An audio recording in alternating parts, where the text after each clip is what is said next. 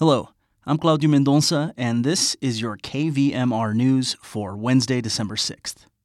On Tuesday, at the final Nevada County Board of Supervisors meeting of 2023, the town of North San Juan moved one step closer to getting its own fire suppression system.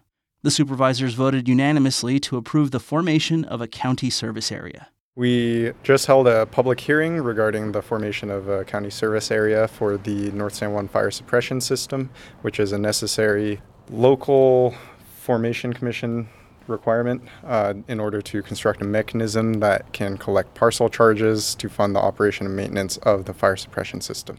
That's Steven Whittlesey, senior civil engineer with the project. I spoke with him and North San Juan Fire Protection District Battalion Chief Tom Browning right after the meeting. Those involved with the project hope that the formation of the CSA and ultimately the building of the fire suppression system, which includes a water storage tank and the installation of 10 fire hydrants in town, will ultimately lead to more economic development in the area. This is one step forward in development. For developments, you need sewer, water, fire water storage, and other roads and utilities. So this is a step one in providing those additional resources for development in that area.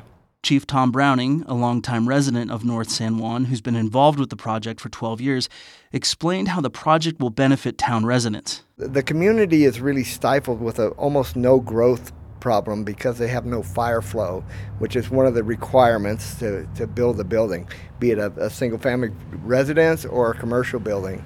So having the infrastructure in place that allows them to connect to fire flow, which is a term that's used for the amount of water it takes to put out a building, a particular construction type and size and use in a specific area. So we're excited that we took the largest building we have in the community, based this project on the fire flow for that building, and then applied that to the rest of the community so that water will be available for contractors to build anything from a single-family residence to a laundromat or a grocery store, whatever they feel is going to fit in that needs for that community.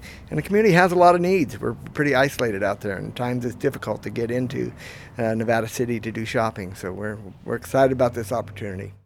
That's your news for Wednesday, December 6th. For KVMR, I'm Cláudio Mendonça.